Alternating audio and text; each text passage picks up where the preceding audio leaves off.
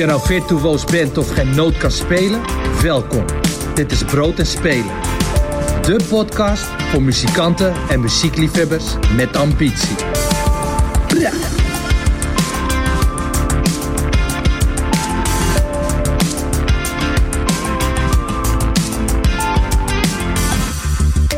Welkom bij Brood en Spelen. We zitten in seizoen 3, aflevering 18. En vandaag is het een Backstage aflevering. En mijn gast vandaag is gitarist, bluespionier, Afrika-liefhebber, ondernemer en vooral muzikant in hart en nieren, Joep Pelt.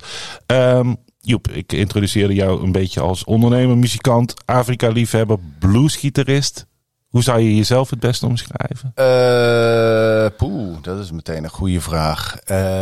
Nou ja, ik ben in eerste instantie denk ik muzikant en ook producer. Want ik produceer mijn eigen projecten. En de ene keer is het de ene stijl en de andere keer is het de andere stijl. Ik word heel vaak bluesgitarist genoemd, omdat ik daarin ben begonnen. Ik ben begonnen met Delta Blues en oude vooroorlogse stijlen. Maar ook al decennia ontwikkeld op andere vlakken. En eigenlijk is het muzikaal veel breder. Je neemt alles mee wat je in eerdere projecten hebt geleerd. Dat geldt ook voor de Afrikaanse projecten die ik heb gedaan. Dus het is een beetje stilistisch. Het is een beetje lastig te verkopen. Ja, het moment in het leven dat ik jou leerde kennen, kwam je net jouw eerste plaat, denk ik, uit bij Excelsior? Dat was niet mijn eerste plaat. Ik had daarvoor al 3 platen uit. En toen kwam Excelsior. Was niet heel succesvol. Dat was eigenlijk een beetje een traumatiserende gebeurtenis voor mij. Zonder mensen een zwarte piet toe te bedelen. Maar daarvoor had ik al dingen gedaan. En dat ben ik gelukkig daarna ook nog blijven doen. Oké, want ik wou eigenlijk, er speelt nog een ongeluk een grote rol in jouw leven. Ja. Dat is ook in die tijd gebeurd. Maar daar komen we vanzelf op. Maar hoe is het bij jou begonnen als muzikant? Wanneer wist jij muziek maken, die gitaar of artiest worden? Of wanneer is dat bij jou begonnen? Nou, dat optreden, dat heeft er altijd wel in gezeten. Ik weet nog dat ik als kleuter bij de weeksluiting op school altijd meteen mijn hand omhoog gooide als werd gevraagd wie wat wilde doen aan het einde van de week. Tot het punt dat de meester die dat dan in de aula voor de kinderen zei bij de weekopening van ja, nee, dat jij het wil, dat weet ik nou wel. Dus en dan deed ik van alles. Deed ik een Tommy Cooper-achtig goochelkunstje dat misging of ik zong een liedje of het maakte me niet uit. Ik vond het podium een hele natuurlijke plaats. Dat vond ik heel erg leuk om te zijn. En iets te doen. En ik heb als kind lange tijd gedacht dat ik later cabaretier zou worden. Ben ik niet grappig genoeg voor. Dus dat heb ik ook leren accepteren. En toen is het eigenlijk met muziek dat is altijd geweest. Er werd thuis heel veel muziek gedraaid. Mijn vader een grote platencollectie. Dus ik werd als kind al aan allerlei muziek blootgesteld. Popmuziek tot Afrikaans. Dat was er van begin af aan. Was dat je had ook les al. Of niet? Nee, ja, dat is pas later gebeurd. Ik heb les gehad vanaf ik ben op 13e ben ik op gitaarles gegaan. En dat ging helemaal niet goed. Ik was een klassiek gitarist. Ik moest met zo'n voetsteuntje noten lezen. Had ik allemaal geen zin in. Ik wilde Kurt Cobain zijn zonder het droevige einde. Dus weet je wel, ik wilde gewoon Nirvana Unplugged spelen en Jimi Hendrix. En dat, ik heb even nog op een popschool gezeten. En op een gegeven moment dan een tijdje les gehad. En dat was in die tijd was het nog niet van de Rock Academie of de pop. Nee, dat bestond allemaal niet. Bestond allemaal nog niet. Nee. En ik heb laatst had ik daar met mijn vrouw had ik het erover. Dat van had ik dat toen gedaan, was het er geweest. Want ik kwam van de middelbare school af en toen trad ik al op. Met bluesliedjes, dan Delta bluesliedjes. In die Nirvana-tijd was geschoold muzikant zijn dan niet ook echt een pre? Nou ja, dat weet ik niet. Kijk, voor mij was het gewoon zo dat ik ben wel gaan kijken bij het conservatorium toen ik van de middelbare school afkwam. Toen het einde in zich was, zeg maar, eindelijk. En toen heb ik gewoon gekeken van wat hebben ze daar te bieden? En dat was of jazz of klassiek. Nou, klassiek had ik helemaal niks mee. En jazz, dat ging me een beetje te ver. Ik zat in die vooroorlogse Delta Blues, maar dat werd nergens gedaan. En bovendien was het zo dat de muzikanten waar ik van had geleerd toen al, want ik was toen al in Mississippi geweest en zo. Dat deed ik allemaal heel vroeg. Ja, ik maak even wat sprongetjes, maar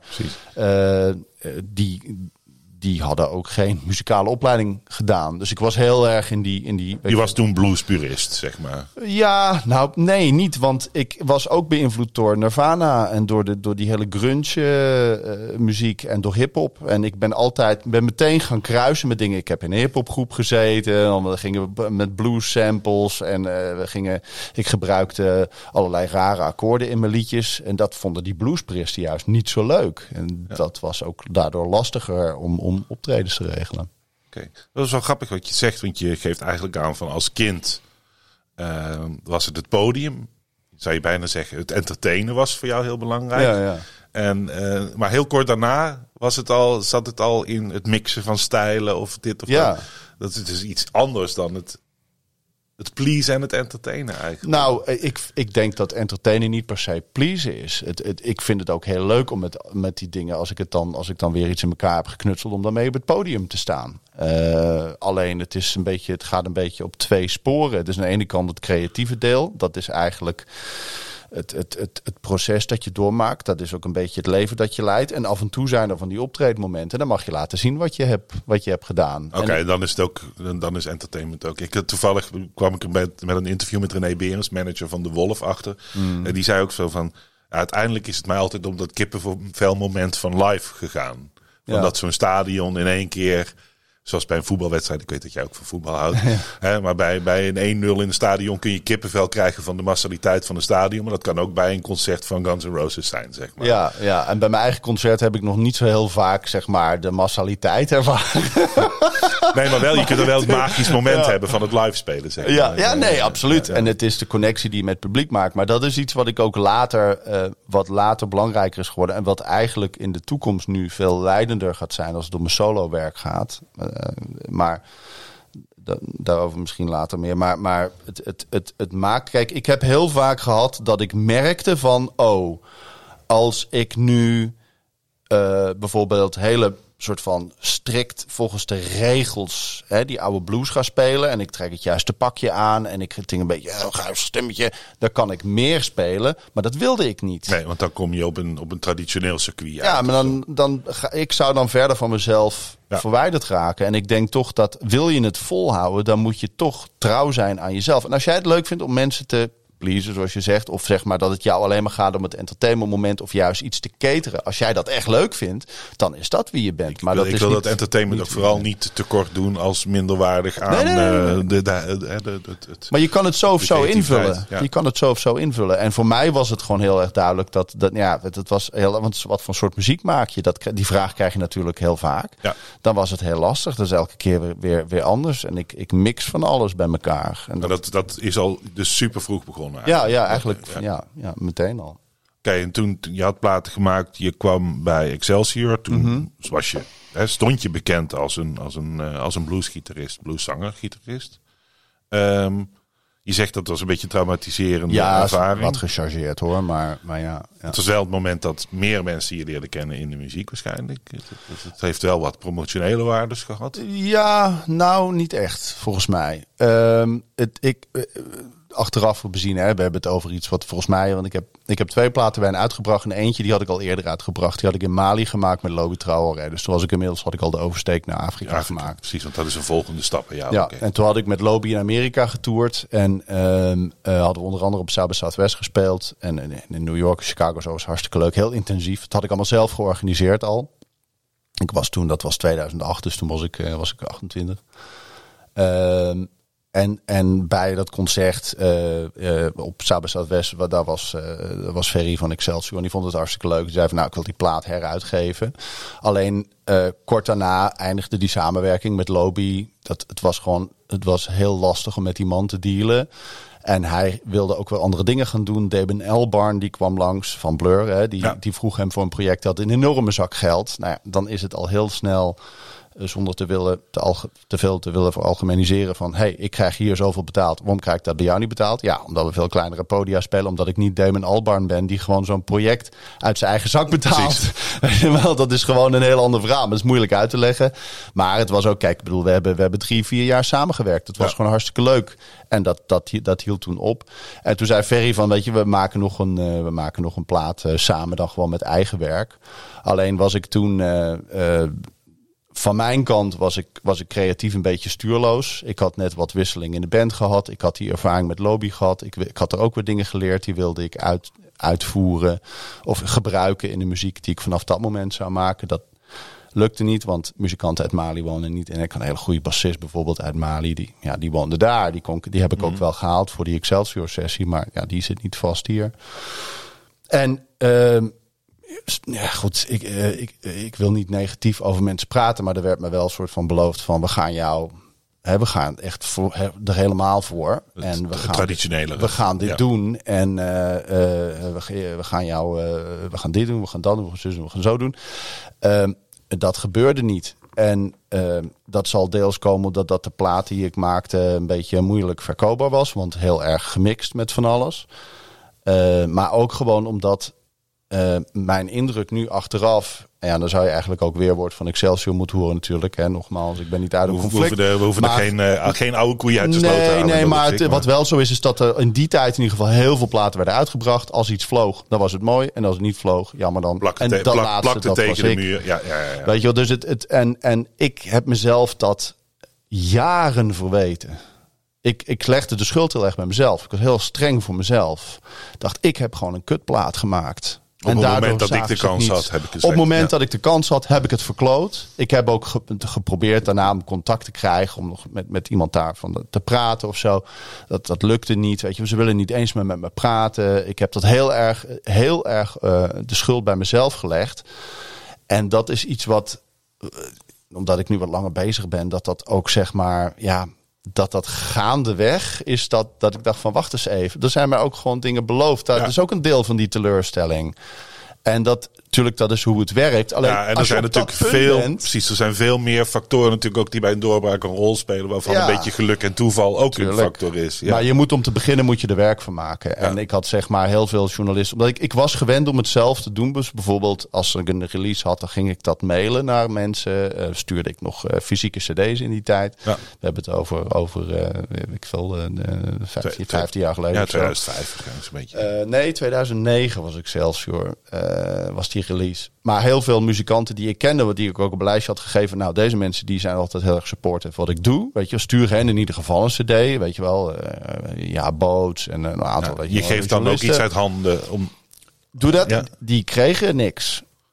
Die hebben nooit een cd ontvangen. Dus het was ook zeg maar de samenwerking liep ook gewoon niet goed. En ja, maar ik verweet mezelf dat heel erg. En ik heb dat heel erg gevonden, omdat ik was toen op zo'n punt. Ik had net een aantal jaren alle kleine tentjes gespeeld, waar je dan zeg maar, weet je, voor €150 naar de andere kant van het land gaat met je beentje. En ik had daar echt een paar honderd van dat soort shows gespeeld. Project in Mali, dan ga je ineens ook wat meer internationaal. Dan komt Excelsior, dan denk je, nou, dit is het moment. Nu moet het gebeuren. Ja. En dat is dan niet zo. En ja, dat was. Ik heb dat toen echt heel moeilijk gevonden. Ook met name omdat ik kon het ook niet even overleggen of zo. Nee, maar hoe kijk je daar nu naar? Want ik merk dat veel beginnende muzikanten. Ja. Die eerste opnames die je maakt, waar je ook geld aan uitgeeft en zo. Dat er heel veel mensen twijfelen over de timing van wanneer brengen we het uit. Ook omdat het faalrisico zo groot is. Je kunt iets uitbrengen en 2 weken later is het vergeten. Ja, maar falen hoort erbij. Dus jij zegt van wel, want je hebt wel eigenlijk altijd de mentaliteit gehad van gewoon gaan. Nou ja, ik had vrij snel door dat Excelsior verhaal dat niks ging worden. Dat was me vrij snel duidelijk. En toen had ik binnen een half jaar weer de volgende plaat uit. En daarna weer het volgende. En hoe kijk je daarop terug? Is dat gewoon prima zo geweest? Of? Nou, het is lastig. Kijk, het is niet dat het allemaal om Excelsior draaide. Wat dat verhaal betreft had ik het wel fijn gevonden als het wel was gelukt om nog eventjes te praten. Ja. Maar Daar werd gewoon de telefoon niet meer op. Er werd niet op mijn e-mails gereageerd. Ik kreeg niemand te spreken. Dus ik wist ook niet precies wat hun kant van het verhaal was. Als zij tegen mij hadden gezegd van luister joh, we brengen gewoon zoveel platen uit. We hadden er niet een goed gevoel bij. Jammer, maar helaas, dan had ik er makkelijker een punt achter kunnen zetten. En nu legde ik heel erg de schuld bij mezelf. Het is wel een tijdsbeeld van hoe het toen bij veel maatschappijen wel werkte. Ja. Van 10 artiesten tekenen, hopen dat er 1 of 2 blijven plakken. Ja, best, jammer dan. Nou ja, weet je, kijk, ik had daarvoor 3 platen uitgebracht bij een Frans label. En dat was gewoon een hele kleine club. En die zeiden gewoon van luister, we vinden je muziek te gek. We brengen het uit. We sturen jou een grote doos cd's. Die kan je bij de optredens verkopen. We gaan proberen om iets voor je Frankrijk te regelen. Maar verwacht er niet te veel van. Ja. En dan had ik zeg maar in een jaar 2-3 shows in Frankrijk. Hartstikke leuk. Dan ga je daar naartoe. Dat is een avontuur. Zeker in het begin. Ja.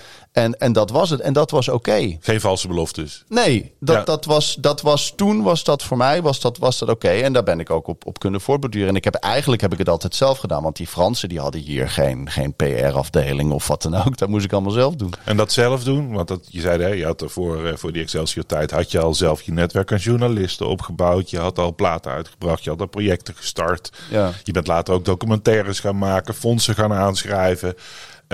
Iets wat je hebt moeten leren of iets wat er gewoon 100% in zat, altijd zo geweest? Je moet alles leren. En je gaat ook zeggen... Maar dan moet je ook bewust van worden dat het nodig is. Ja, het is nodig. Kijk, Wie heeft jou dat dan geleerd, dat het nodig is? Nou, dat heb ik zelf ondervonden. Kijk, ik heb het helemaal in het begin, allereerste keer dat ik zeg maar echt professioneel op mijn podium stond, het was het Nationaal Popinstituut, dat bestond toen nog. Ja. Die hadden een compilatie-cd, characters met singer-songwriters, nieuwe lichting singer-songwriters, talenten. En daar hadden ze showtjes mee door het hele land. En er zat onder andere Raccoon bij en Dijsweg en een aantal van die gasten die toen aan de weg timmerden. En ik was 17 toen. Ja. Maar ik had ineens, zat ik backstage en mocht ik op het podium staan, zeg maar, met mijn eigen liedjes. Hè? En dat was een moment waarop ik dacht van nou, dit is te gek. Dit wil ik gewoon blijven doen. Ik had daarvoor wel al opgetreden, maar dan ineens kom je in een wat professionelere setting. Je gaat die kernpodia spelen. Maar ik had geen boeker. Ik had geen label. Ik had helemaal niks. Ik moest alles zelf doen. Dus ik heb vanaf het begin, zeg maar, net zoals met het gitaar leren spelen, heb ik geleerd om de telefoon te pakken en Café Bollejan en Schubbekutveen te bellen of ik daar alsjeblieft mag komen spelen voor niks. En dat heb ik gewoon zo vaak gedaan. Op een gegeven moment dan denk je van oké, nou die tent ga ik niet meer bellen. Hier was het leuk. Hè, die bel ik nog een keer. En vanuit daar word je eens gevraagd voor een festivalletje. Voor een muziekroute of zo, weet je wel. Popronde gedaan een paar keer. En dan ontwikkel je dat. Maar daardoor leer je wel van oké, dit is hoe ik het kan voortzetten. Dus elke keer als ik een tegenslag had, zoals ik bijvoorbeeld ook met dat Excelsior verhaal heb gehad, had ik wel een basis om op terug te vallen. Ik ben ook mensen tegengekomen bij die Character Tour. Die waren met Sony in gesprek, die waren met 10 in gesprek. Het ging het helemaal worden. Werd het uiteindelijk niet. Of het boekingskantoor liet vallen. En er lag niks meer onder. Einde oefening. Ja. Einde oefening. En weet je wat ik heb? En dit is iets waar ik voel meteen de haren in mijn nek overeind staan. Het is wel mijn leven waar we het over hebben. Hè? Ja. Ik bepaal wat ik ga doen. Niet een of andere boeker, niet een of ander label. Ik bepaal wat ik ga doen. Ik wil muziek maken. Dit is mijn leven.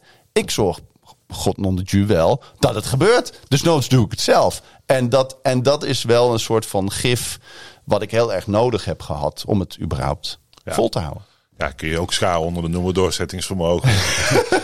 Ja. Nee, maar heel goed. Want ik haal er 2 dingen uit. Van het eigenlijk gewoon het niet opgeven en het gewoon gaan en het zelf. En daarin ook de bewustzijn van dat een label of een manager of een boeker in jouw dienst staat en niet andersom, zeg maar. Hè? Dus en als die het niet goed doet, dan ga je toch een ander weer zoeken. Zo dat idee. En het tweede, wat ik daar wel mooi aan vind, is dat je... moet ik het zeggen, je hebt dan wel meteen de zakelijke kant gecombineerd met de artistieke kant. En het is meteen een evenwicht. Ja, al was het wel zo dat ik had meer gitaar kunnen oefenen als ik minder had hoeven bellen. Oké, dat dus wel. Ja. Dat was wel een moeilijk spanningsveld. Wat ik op een gegeven moment ben gaan doen, dat is meer op projectbasis werken. Dus ik zag mijn cd's, ik vind albums maken gewoon superleuk. Mag een EP'tje zijn, maar dat je een soort van... Je maakt in de studio iets, je vindt daar een live vorm voor en vervolgens ga je spelen. Zeg maar als we dat even als een soort van een soort van basisprojectje nemen. Ja, feitelijk ziet iedere muzikale carrière er ongeveer zo uit. Maar dat je zeg maar dat er een periode is waarin ik heel veel ga schrijven en creëren. Een periode waarin ik het ga oefenen om het live te spelen, al dan niet met andere mensen. En een periode waarin ik de telefoon ga pakken en zeggen van dit heb ik gemaakt. Ik kan spelen wanneer ik kan komen. Weet je wel?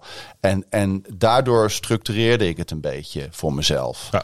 En daar werd het iets overzichtelijker van. Hoewel natuurlijk, dat loopt allemaal door elkaar. Uiteindelijk. Maar dat was wel een beetje het uitgangspunt van ik moest mezelf leren organiseren. Ja. Om ook gewoon op een podium te staan. En dat is ook gewoon in periodes van mijn leven gewoon niet zo vaak geweest als ik wilde. Heb je dan voor het artistieke deel je vaak terug moeten trekken? Of de telefoon uit moeten zetten? Of we hadden hier bijvoorbeeld een keer hetzelfde interview met Perquisite. Die zei van omdat hij management van Django McCoy doet. En omdat hij zijn eigen label runt, de studio heeft enzovoort. Ja. Zei van ik heb mijn dagen gewoon opgedeeld in creatieve dagen en in zakelijke dagen. Ja. En op de creatieve dagen gaat mijn telefoon niet eens mee de deur uit. Want dan ga ik naar de studio en dan ga ik in die studio zitten en that's it. Ja. En de volgende dag beantwoord ik mijn mail weer en dan ga ik iedereen weer terugbellen. En maar die kan het per dag schakelen. Ja. Ik ken ook mensen die zeggen van ik moet echt een week in een huisje ergens op de hei of in de Poolvlakte zitten. Want anders lukt het me niet meer. Omdat het dagelijks leven. Hoe is dat bij jou? Dat is weer zo'n goede vraag. In de Amerikaanse podcast zegt ze, that's a great question. Ja, maar dan moeten ze altijd even nadenken. Dus. Het hangt er vanaf. Kijk, bijvoorbeeld, om een duidelijk onderscheid te maken. Ik ben nu bezig om een nieuw solowerk te schrijven. Ik ga mijn solo act volledig omgooien. Dat wordt iets totaal anders. Ik ben op een punt gekomen, dat even als toelichting erop. Ik ben begonnen met Delta Blues geïnspireerde liedjes, maar dan met eigen tekst over mijn leven, met Nirvana akkoorden erin. En daar heb ik heel lang mee gespeeld. Op een gegeven moment een band ook. Toen heb ik die Afrikaanse project gedaan, maar dat is altijd projectbasis daarnaast. Maar dat solowerk is altijd doorgelopen. Op een gegeven moment ben ik in theaters gaan spelen. Ben ik shows gaan maken. Ook met eigen werk erin. Maar ook met veel liedjes van andere mensen. Over mijn muzikale reizen. Over Alan Lomax heb ik nu een programma gedaan.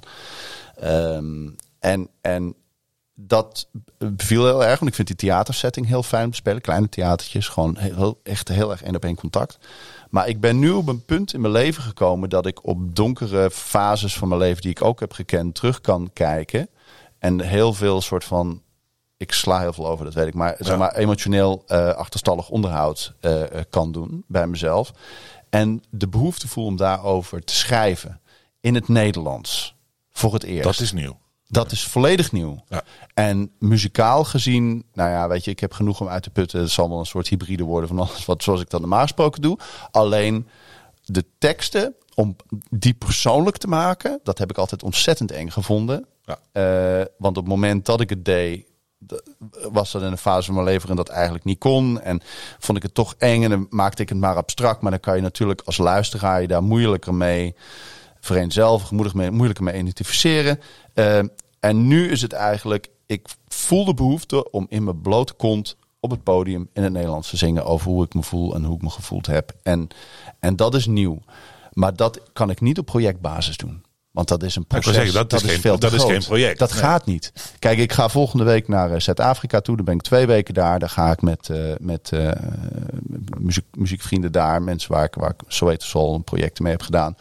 Gaan we de studio in. Gaan we nummers maken. Weet ik gewoon. Aan het einde van die hebben we zoveel nummers hebben we af. En daar kunnen we dan weer op voortborduren. En als we dat dan zeg maar weten. Dus dat zit dan een soort van ABC'tje in. Een logisch project. Logistiek heel overzichtelijk. Ja. Dat andere, dat is heel anders. Logistiek niet makkelijk trouwens. Nee, en zie daar maar eens tijd voor te krijgen. Nou, ik merkte bijvoorbeeld, ik ben 2 weken geleden met gezin, met mijn vrouw en dochter naar Portugal geweest. Last minute. We kregen wat geld terug van de belasting. Onmiddellijk op vakantie. Ja. Dat was de eerste keer in 3,5 jaar dat we naar het buitenland zijn geweest. Sowieso de eerste keer op vakantie met onze dochter. En dat was heerlijk. En ik voelde ook, ik snakte, en we snakten allemaal naar vakantie. Maar we hadden afgesproken, Simone en ik, met mijn vrouw en ik hadden afgesproken. In principe mogen we allebei iedere dag in de vakantie 2 uur voor onszelf hebben. Mijn vrouw is ook creatief, die schildert en die schrijft ook. liedjes en zo. En gewoon behoefte om eventjes ieder 2 uur voor jezelf, dat mag. Het hoeft niet, maar het mag wel. En als de ene het niet doet, dan mag jij het alsnog wel doen. Dat werkte heel goed. We hebben zo herkenbaar. Ja, we hebben maar een paar dagen gedaan. Ja. We waren 8 dagen waren we daar. Hebben we maar een paar dagen gedaan. Want het was ook gewoon heerlijk om samen op de apenrots te zitten met een ijsje. Maar toen heb ik ben een paar keer aan het strand gaan zitten. En ik had een schriftje bij me. En echt de teksten stroomden eruit. Het is nog niet af.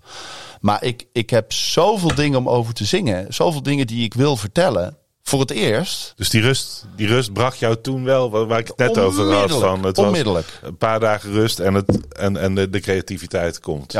Ja, en dat dus ik merk dat een andere dynamiek is. En het is, ik heb vorig jaar heb ik ook een paar dagen heb ik een aantal weken of een maand of zo echt elke week tijd genomen om te schrijven, dat eigenlijk een beetje het hoofdding werd. Ik kan me voorstellen dat het zich ook omdraait. Hè? Dat schrijven, dat als je dat dan gedaan hebt, dat je daarna ook weer heel veel zakelijke impuls hebt van we gaan weer heel hard werken om deze mooie dingen ook weer de wereld in te schieten. Ja, maar dat is veranderd.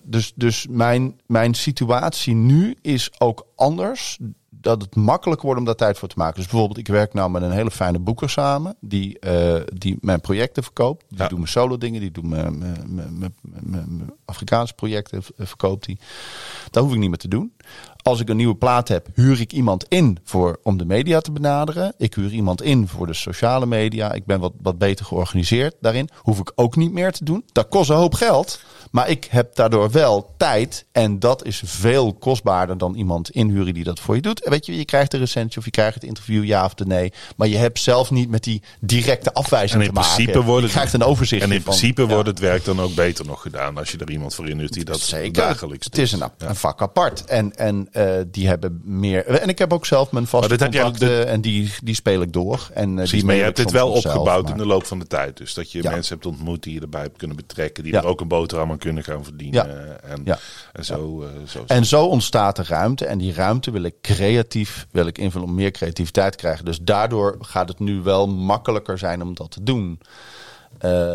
Omdat je meer kan, zeg maar, omdat ik nu op het punt ben dat ik meer kan voortborduren op wat ik heb de afgelopen decennia heb opgebouwd. Okay. Ik moet toch weer even terug in die tijd. Ja hoor. Ja. Want de Nirvana Delta Blues artiest. En in één keer is er Afrika. Ja.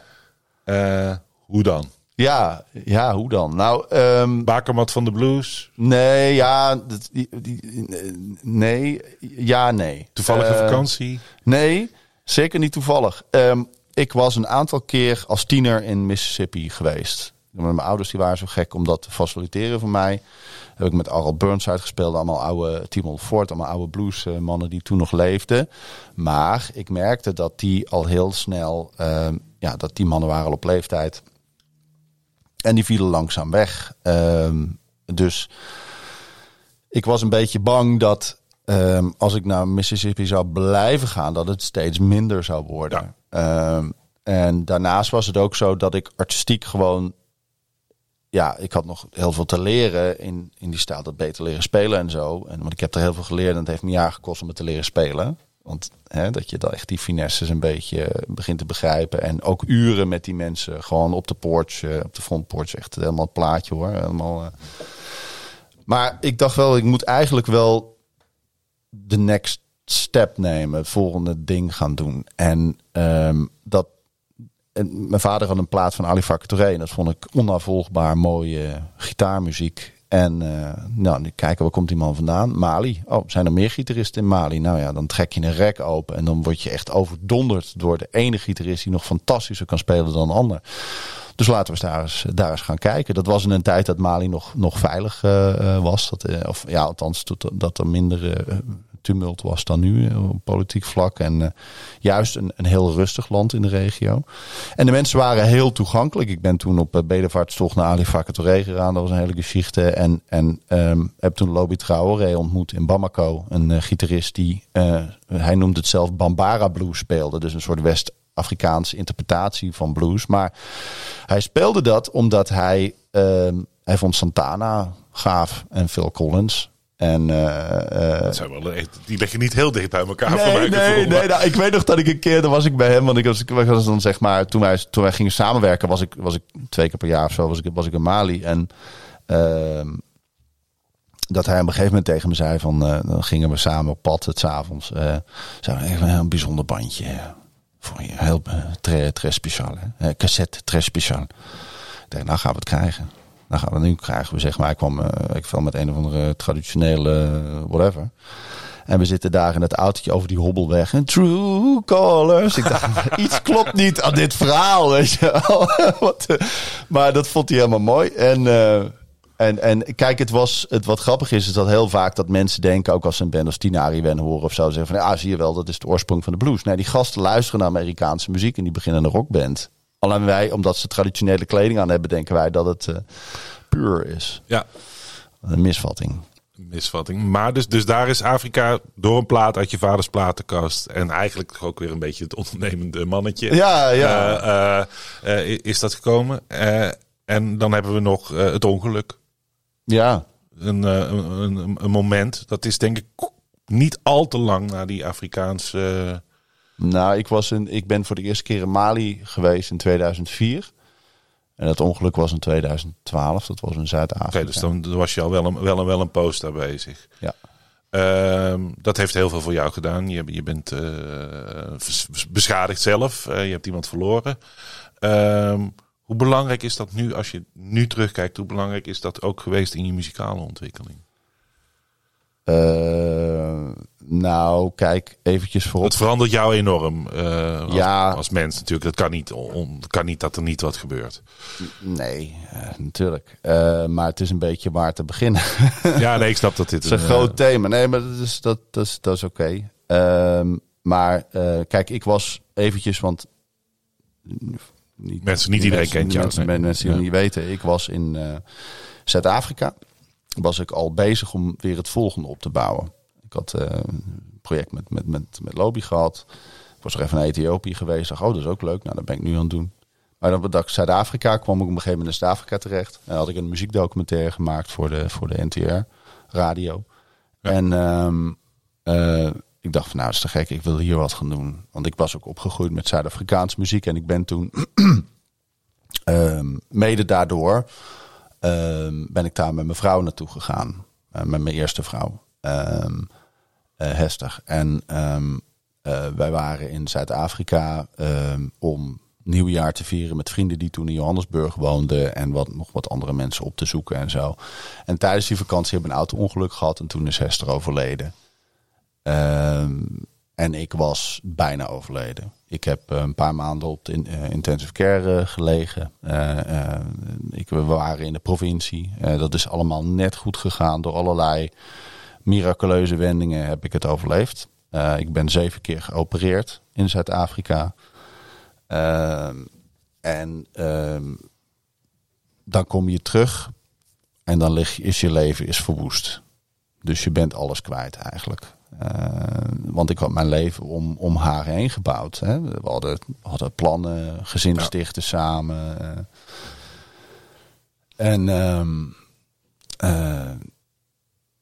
Dan... Hoe ga je daarmee om? Hoe vind je daar je weg in? Dat is een hele begin geweest van een ontzettend moeilijke periode. En ik heb toen... Het is moeilijk om zeg maar te beschrijven, zeg maar. Ja, eventjes samen te vatten in 2 minuutjes. Maar het is wel, kijk, ik kwam terug. Ik was fysiek en mentaal gewoon kapot. Zat ik gewoon aan de grond.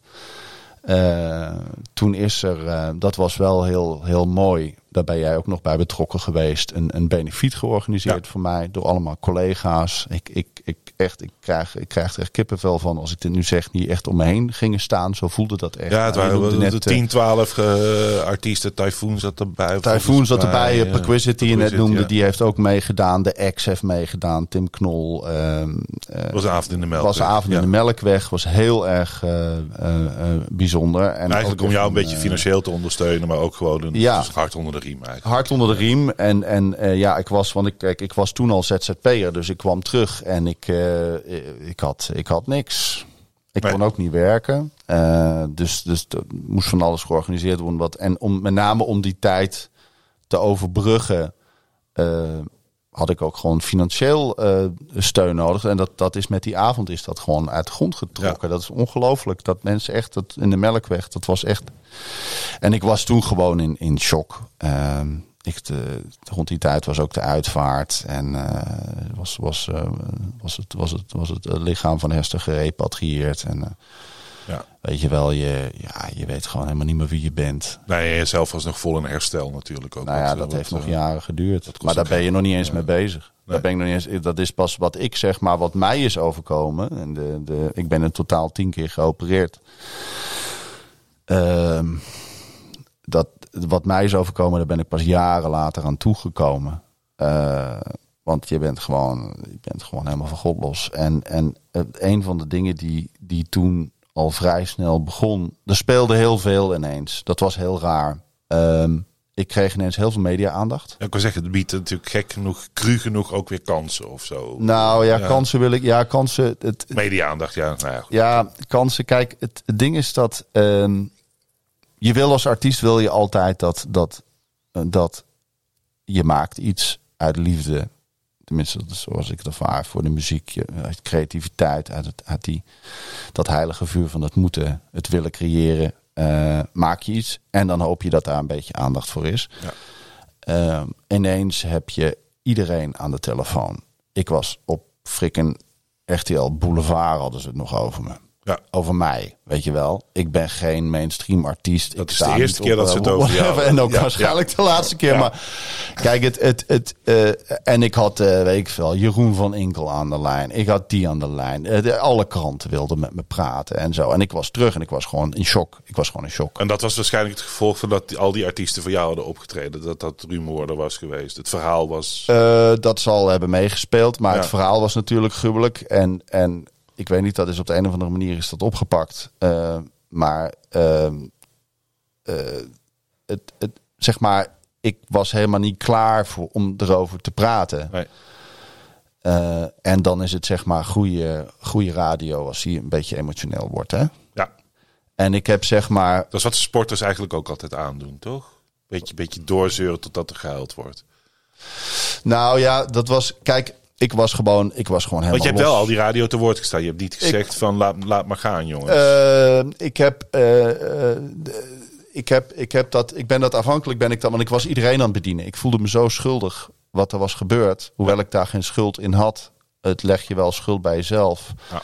Als zoiets gebeurt. Het Survivors Guild. Hè? Ja. Dat ik ook...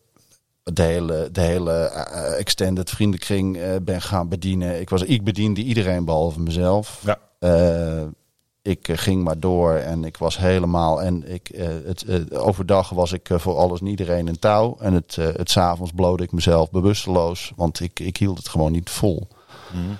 En in die periode kreeg ik van verschillende mensen te horen van... Maar sta je in de belangstelling. Je moet een plaat maken. Weet je wat jij moet doen? Je moet een plaat maken. Je moet nu een plaat gaan maken. Ja. Maar ga je nou eens een plaat maken? Plat gezegd, je hebt een goed haakje. Als je nou eens... als je nou nummers over gaat schrijven. Dat is gek. Nu weet je wat... En dat was dan vaak een soort van indirect. Maar dan het is goed bedoeld kwam het wel op neer. Nee, tuurlijk weet je iedereen. En je zoekt ook steun in de muziek en zo. Maar ik was er helemaal niet klaar om daarover te schrijven. Ik was helemaal niet klaar om daarover te schrijven. En ik had ineens allemaal bekende artiesten ook die zeiden dat ze me kenden en van alles met me wilden doen. Maar dat was gewoon omdat die spotlight even op mij stond. Ja. Dat snapte ik toen nog niet. Nee. Dus het was heel raar, want je verliest van alles. En je komen dingen bij en die verlies je dan weer. En ik was gewoon compleet in de war. Maar ik ben wel gaan schrijven toen. En ik heb toen een plaat gemaakt. Die is in 2014 uitgekomen. 2 jaar later dus. Dat is wel, 2 jaar later. Dat is verdomde snel. Nou, dat was veel te snel. Ja. Dat was veel. Ik schaam me niet voor die plaat. Maar ik heb hem nog wel eens een keertje later teruggeluisterd. Ik was gewoon in paniek. En ik durf niet te praten over gevoel. Maar is dat niet ook een van de mooie dingen? Dat vind ik altijd als consument, als fan of als volger. dat je een artiest ook volgt in al zijn periodes van zijn leven? Ja, nee, tuurlijk. Dat daar ook jaren 80 synthesizerplaten van Neil Young bij horen. En dat daar ook dat er ook slechte platen bij een artiest horen. Oh nee, maar het was geen slechte plaat. Nee, maar dat het ook gewoon dat het goed is net om alles te registreren. Dat is waar. Alleen wat een beetje het gevolg was, wat voor mij toen speelde was, mijn persoonlijke leven was gewoon kapot, ja. Het enige waar ik nog enigszins controle over had, voor mijn gevoel, was de muziek. Ja. Dus dat moest perfect gaan. Ja. Dus iedereen zei, doe het nu. Ja.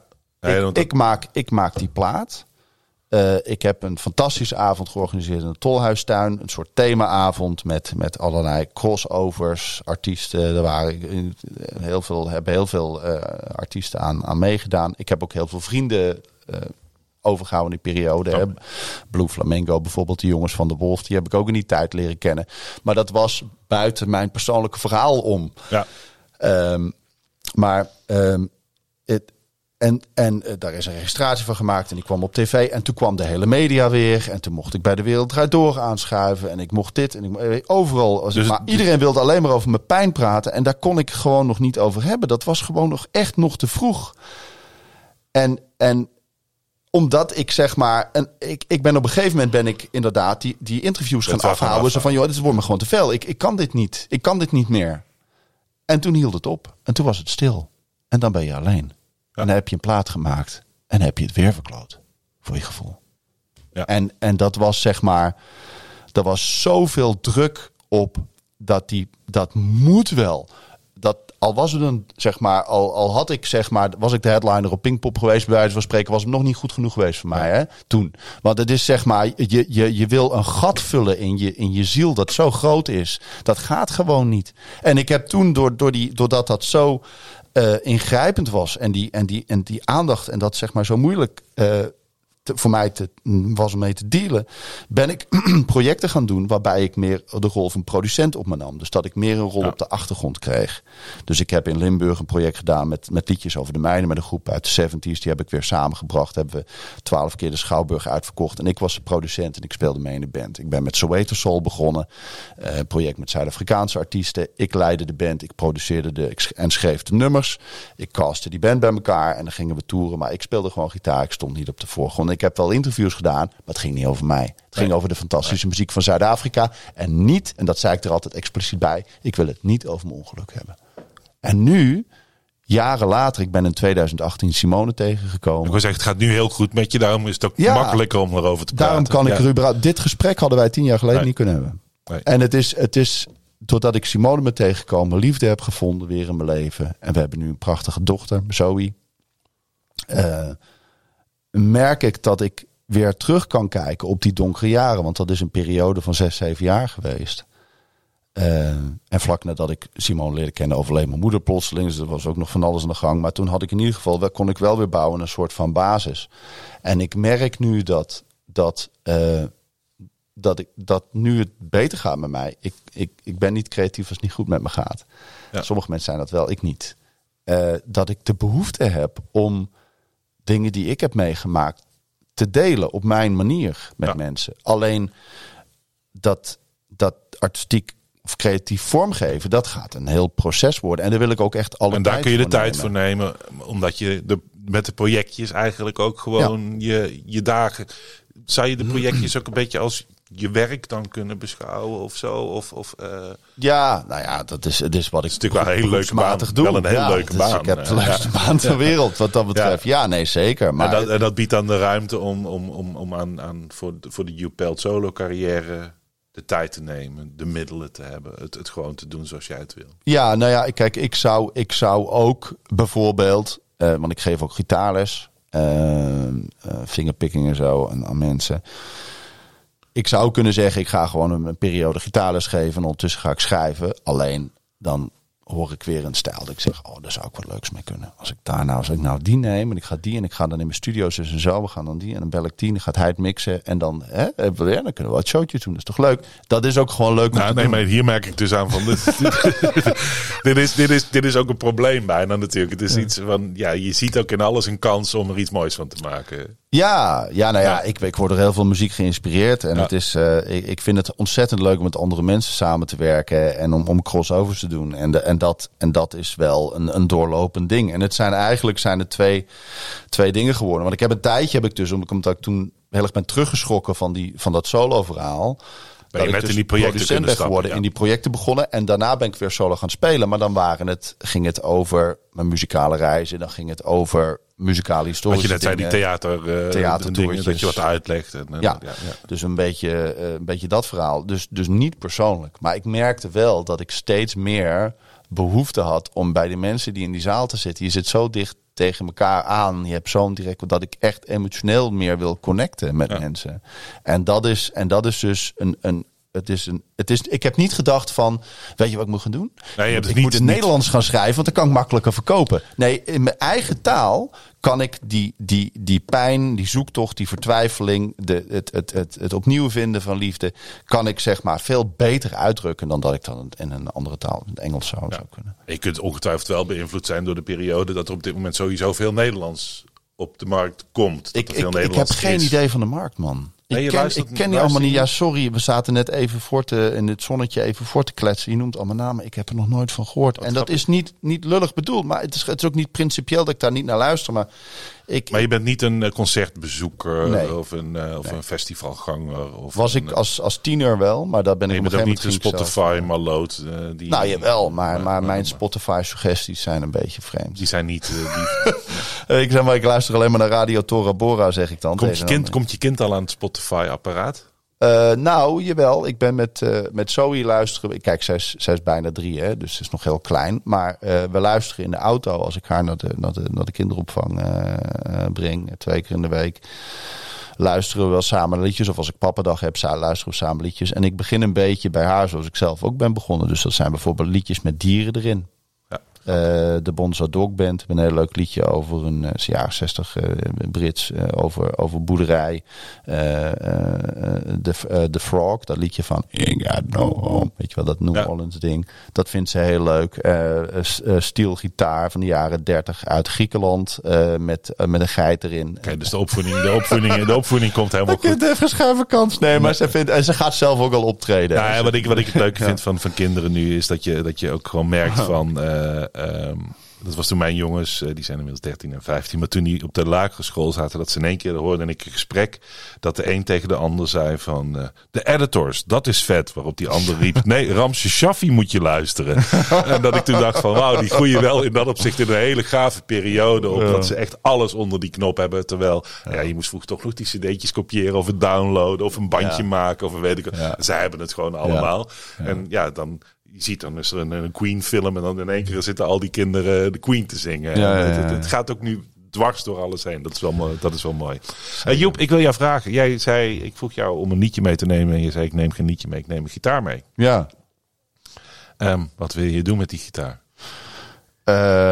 Dat lag een beetje open. Ik dacht ik kan iets spelen dat ik in Mississippi heb geleerd, wat voor mij een beetje het begin was. Want jij vroeg om iets dat van invloed, muzikaal iets dat belangrijk is geweest. Wat belangrijk voor me is geweest. Dan pak ik hem even bij. Ja, doe dat.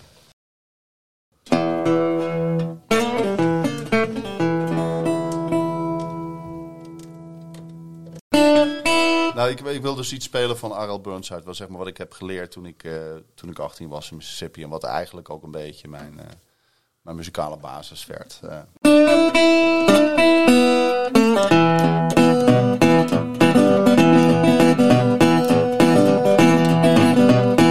See my jumper loading out on the line.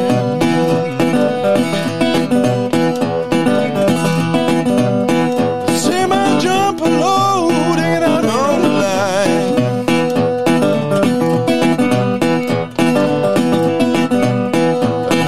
Did something on my mind.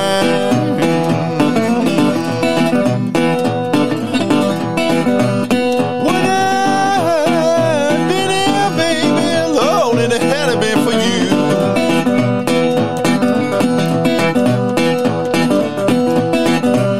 When I've been here, baby, Lord, it had been for you.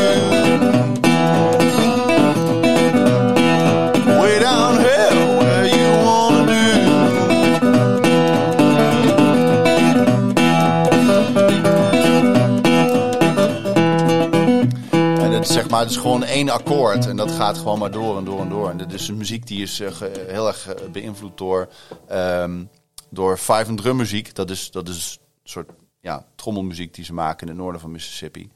En die nummers die duren gewoon rustig een kwartier. 20 minuten gaat er maar door. Soort trance-achtig. En dat vond ik helemaal te gek. Dus het was zeg maar niet het... Nee. Het zoals je blues leert. Het stereotype ding, zeg maar. Oh, leuk hoor, die shuffles en zo. Dat is zeker in de vroege periode. Maar dat was... Nee, dit is echt wat je op de porch Ja. En dat is gewoon... En ik kreeg ook van die gasten daar gewoon heel veel... bevestiging en waardering van... je moet hiermee doorgaan. Ja. Hartstikke leuk. En van mijn helden, zeg maar. Die nog levende helden, weet je wel.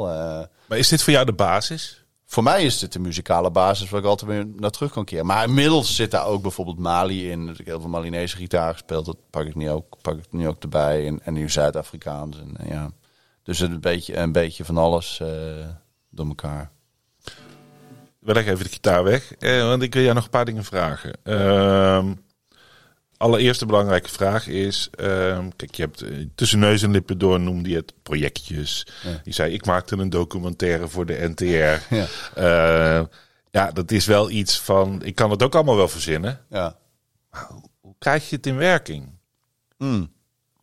Het hangt dat verschilt heel erg tussen... Nee, want je zegt het en het lijkt wel zo alsof... Nou, bij wijze van spreken of je dat soort dingen ook komen aanwaaien. Maar dat is natuurlijk niet zo. Nee, nou ja, weet je, wat het radiodocumentaire verhaal, want dat doe ik nu eigenlijk niet meer. Dat is al een aantal jaar geleden dat ik de laatste heb gemaakt. Maar het was toen ook een kans om die reis te maken natuurlijk, of zo. Weet je, je combineerde een hoop dingen, maar je zocht dus naar de mogelijkheid. Ik wil naar Afrika, nou ga ik een documentaire maken. Ja, nou, was dat zo ontstaan. Ja, ik was in Mali teruggekeerd om met Lobby Traoré een plaat te maken. En toen ik had een paar keer voor de NTR dingen gedaan. Ik had op North Sea Jazz gespeeld. Ze hadden een deel van mijn concert uitgezonden. En zo had ik wel mensen leren kennen daar op een redactie. En toen zei ik van nou, ik ga naar Mali toe. En ik ben daar toch. Ik zou er een maand zitten om een plaat te maken. En er zijn allemaal muzikanten daar. Daar heb ik er al heel veel van ontmoet. Die wil ik wel interviewen voor jullie. En muziek verzamelen. En daar kunnen we een leuk programma van maken. En het bijgaand ding is dat ik dan ook een beetje aandacht meteen voor mijn project krijg. Met Lobby Traoré. Nou, dat vonden ze een heel goed idee. Heb ik toen een klein beetje geld meegekregen om dat te gaan doen. Want mensen moeten weten dat een documentaire voor de NTR maken is niet de vetpot. Nee, dat was het toen ook niet. En toen heb ik, maar dat ging heel goed. Dat vonden ze heel leuk. En toen heb ik gezegd van nou, ik wil wel naar Ethiopië. Daar is ook de gekke muziek, die Ethio Jazz. En dat was in 2009 was dat. En toen kreeg ik iets meer mee. In ieder geval om mijn ticket te kopen en mijn verblijfskosten. En ik heb daar nog wat workshops gegeven voor een NGO toen. En daar financierde ik mijn reis mee. Om maar mensen te ontmoeten en contacten te leggen.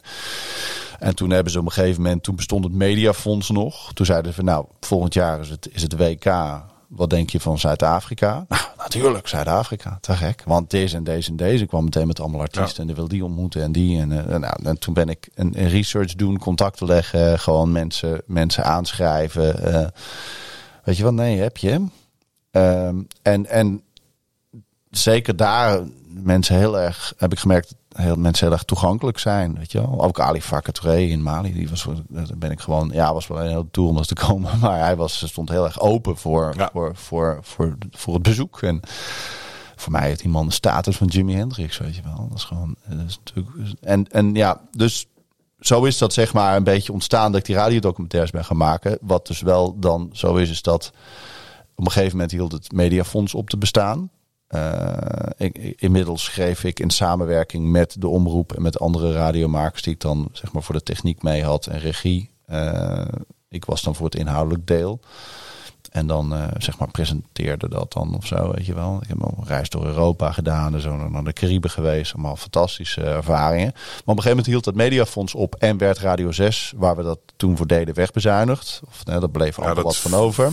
Viel een beetje in Radio 2 die er niet zo heel veel mee hebben gedaan. Nee, nou ja, en ik moet je eerlijk zeggen dat ik het toen ook... Want ik heb toen wel overwogen van, ga ik hiermee door? Maar het is echt een vak, hè? Radio maken is natuurlijk een vak. En ik ben een muzikant. Dus ik heb...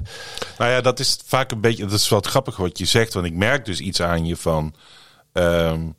je hebt een soort van geef niet op mentaliteit. Dus als je een idee hebt, dan ga je dat idee waarmaken. En dan verzin je ook wel de routes die je nodig hebt om er te komen. Ja. En dat kunnen fondsen zijn, dat kan dan niet mediakant zijn dan dat. Maar het gevaar is natuurlijk dat je er goed in wordt. Ja. En dat je dan dus uiteindelijk daar je werk in vindt of... die afslag dat gaat kan. nemen. En die mensen hebben het gevaar, dat hoeft geen gevaar te zijn. Dat kan ook een carrière zijn. Maar ik zie bij veel muzikanten die uiteindelijk de reclamemuziek induiken. En dan op een goed moment hebben ze geen carrière meer. Zeg maar. Nee. Maar dat is bij jou altijd... Of die eens een keer een beetje gaan boeken en op een gegeven moment dat doen. Is dat iets wat bij jou dan ook vanzelf altijd wel weer een soort van in balans blijft of zo? Kern voor mij is muziek maken en creativiteit. Dat is de kern. Dus op het moment dat ik daar te ver van verwijderd raak, is er toch een behoefte om daar weer naartoe terug te keren. Het zijn samenwerking met andere mensen, hè, maar dat creatieve. Ik heb wel op een gegeven moment... in Zuid-Afrika heb ik een documentaire gemaakt over Soweto Soul. Ben ik met twee filmmakers, die zijn toen meegegaan. Hebben een documentaire uit de grond gestampt. Die kan je nu kijken op NPO 2 Extra staat die. Soweto Soul staat hier in de carousel. Op uitzending gemist volgens mij staat hij ook. We linken hem. Ja, nee, ja, goed. Ja.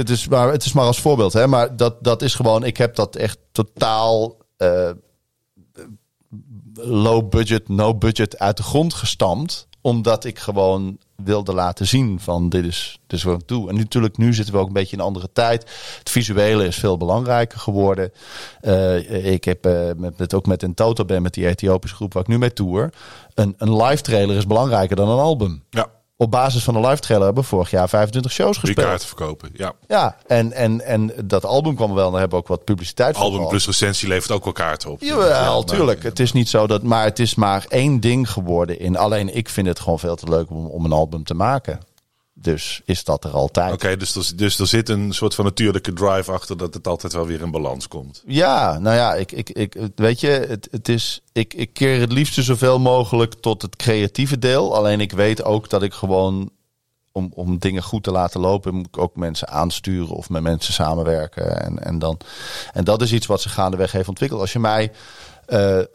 je mij 5 jaar geleden... bij wijze van spreken, of misschien niet zo langer, maar als je mij een paar jaar geleden had gezegd hoe ik nu mijn dingen georganiseerd heb, dan had ik gezegd van dat is een utopie. Dat is een utopie. Dus je hebt nu bereikt wat ik toen wilde, maar nu wil ik weer nieuwe dingen bereiken natuurlijk. Dus het is, je bouwt steeds de basis een steekje verder. Ja, maar heb je dan ook de neiging, Joep, van het hekwerk, theaterboekingen, is het ook voor anderen gaan doen? Heel veel artiesten, als ze zoiets hebben opgebouwd, hebben ook de neiging om anderen in die faciliteiten mee te laten gaan. Armin van Buren met Cloud9 en noem maar op. Die een eigen ondernemingje vervolgens ook in dienst stellen van andere artiesten. Is dat iets wat jij nog iets bij kan voorstellen? Nou, dus altijd in de context van een creatieve samenwerking. Maar jij gaat geen mensen tekenen? Nee. Die dan in jouw netwerk... Nee, maar wat wel zo is dat ik over de mail met mensen kan werken. Ik heb een netwerk opgebouwd van mensen waar ik dan mee samenwerk. En die teken ik niet, maar daar ga ik wel zeg maar een avontuur mee aan. Ja. En dat wordt succesvol of niet. En dat is middels relativeer ik dat ook omdat het persoonlijk nu heel goed gaat. En ik ben zo gelukkig als ik nu ben ik, wil zeggen, maar ook met het gevoel dat je op de plaats bent waar je bent, dat je met de mensen bent waar je wil zijn, dat ik de rol heb, ook als vader, die ik altijd al heb willen hebben. Ik heb een prachtige vrouw. Helemaal, man. Waar ik ook net zei, dat relativeert een hoop. Dat is heel fijn. Het hoeft niet meer van de muziek te komen, mijn zelfvalidatie, zeg maar. Dus iets wordt succesvol of minder succesvol. Maar het is altijd is het vanuit creativiteit en niet vanuit financieel oogpunt. Want dan moet ik echt wat anders gaan doen. Maar je moet wel handiger. Financieel handig worden om het überhaupt te kunnen realiseren. Nou, weet je wat het is? Een van de dingen die ik heb geleerd is ik kan op heel weinig leven, zeg maar.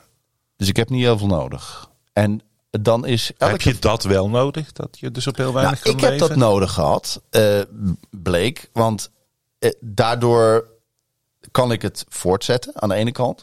En als je eens een keer een meevaller hebt, dat je wat meer speelt. Of dat je, weet ik veel, dat je op basis van een subsidieproject kan gaan doen. Of dat je een andere meevaller hebt. Dan maakt dat ineens heel veel uit. Ja. Dus bijvoorbeeld, ik ben de laatste tijd zo intensief bezig geweest met die Ethiopische groep. Dus dat treden we nu heel veel mee op. Dat ik mijn gitaarles een beetje verwaarloosd heb. Ik ben niet actief gaan acquireren en er zit altijd verloop in. Dus dat werden gewoon minder leerlingen. Ik had er vorig jaar 12 of zo. Nu heb ik er 5 of 7 of zo. Maar dat is echt beduidend minder, bijna de helft. Maar ik vind het leuk om les te geven. En het verdient. Dus ik heb daar zeg maar gewoon een leuke side hustle van. Die in de coronajaren zeg maar mijn financiële basis werd. Want toen kon ik niet spelen, weet je wel. En toen heb ik het draaien mee gehouden. En toen heb ik ook gemerkt van en ook mijn gezinssituatie is natuurlijk veranderd. Dus dat ik een bepaalde continuïteit heb. Waardoor als ik dan zeg maar een paar keer speel, dan kan ik ineens een nieuw stuk gear kopen. Of kan ik ineens, weet je wel. Kun je dat geld weer voor andere dingen gebruiken? Voor je boterham. Ja, ik hoef niet meer te overleven. En dat is in emotioneel opzicht zo. Maar dat is ook in praktisch opzicht. Omdat ik gewoon heb geleerd om te anticiperen op. Weet je wel. Ik heb nu bijvoorbeeld. Als ik kijk naar dit jaar. Ik heb tot en met augustus heb ik genoeg optredens met de Toto Band. Met dat Ethiopisch groepje. Ik heb vanaf december heb ik waarschijnlijk een tour met iemand anders. Nou, daartussenin zit een periode. Dat is een beetje blanco. Ik hoor in juli of ik een subsidie krijg om met een gitarist uit Mali dan een project te gaan doen. En ik hoop dat heel erg dat doorgaat. Dan heb ik die 2 maanden heb ik wat te doen. En dan kan ik zeg maar daar eventueel volgend jaar weer mee gaan spelen. Hier. Het is allemaal een beetje, het is een soort van. Komen we eigenlijk weer terug bij dat begin wat je zei. Dat vond ik wel heel mooi. Want toen zei je ook van. Ik zat met muzikanten met die NPI-CD, die Popinstituut-CD. En als het dan niet lukt, dan was er niks meer. Maar jij hebt dus ook eigenlijk altijd die relativering van als iets mislukt, het volgende plan ligt eigenlijk alweer te wachten. Nou, dat heb ik moeten leren. En het is nu niet meer zo dat het volgende plan klaar moet liggen, omdat ik net een ontzettende afwijzing heb gehad. Dat heb je niet meer nodig gehad, zoals ik bijvoorbeeld had met het Excelsior-verhaal.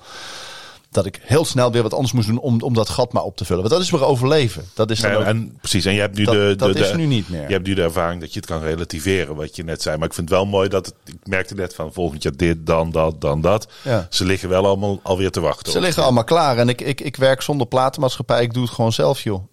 We staan met in Toto Band staan we in Songlines Magazine bij top 10 wereldmuziek releases van dat album. Het gaat hartstikke goed. Weet je, het is niet. Ik heb een vriend uit Amerika. Daar zat ik vorige week koffie mee te drinken.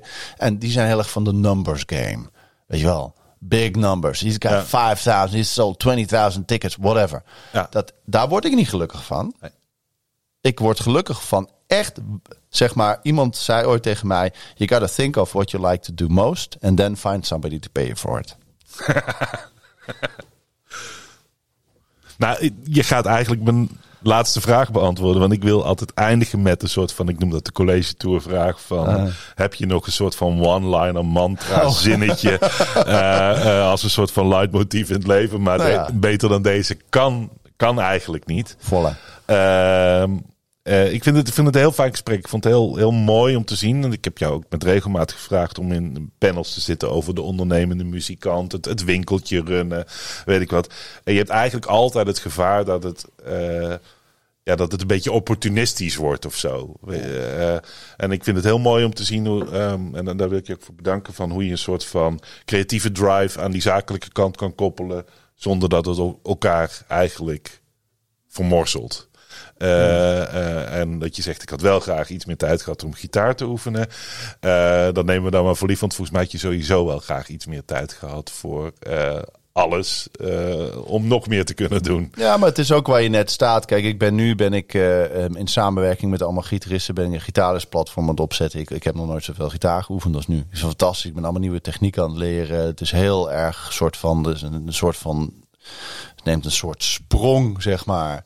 En het is vaak ik heb op een gegeven moment zonder dat altijd uitvoerig te zijn, maar op een gegeven moment heb ik van oké, ik heb een project, daarin moet ik iets nieuws leren. Ik moet Zuid-Afrikaanse muziek uit de 60s leren spelen. Ik moet Ethiopische muziek leren spelen. Ik moet die mijnwerkersliedjes van Carbone leren spelen op de pedalsteel gitaar. Wat ik nog helemaal niet speel. Best wel moeilijk. Over een paar maanden is de eerste show. Oh mijn god, weet je wel. Dat was een hoop werk.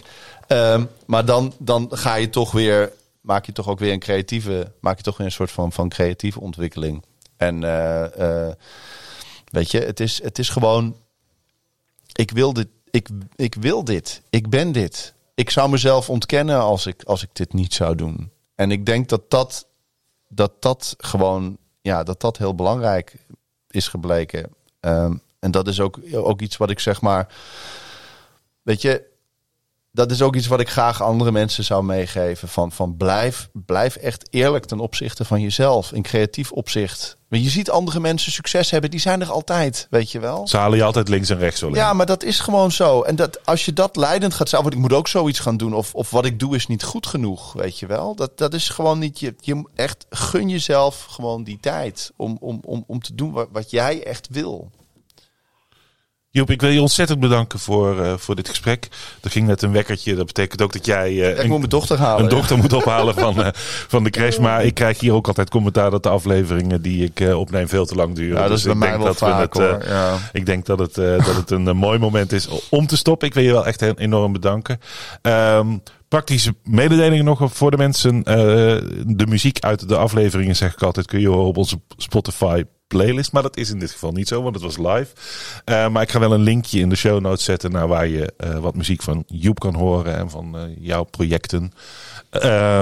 Volgende week zit Amber hier weer met een reguliere uitzending. De week daarna Jasper weer met een Backstage uitzending. Dank voor het luisteren. Tot de volgende Brood en Spelen.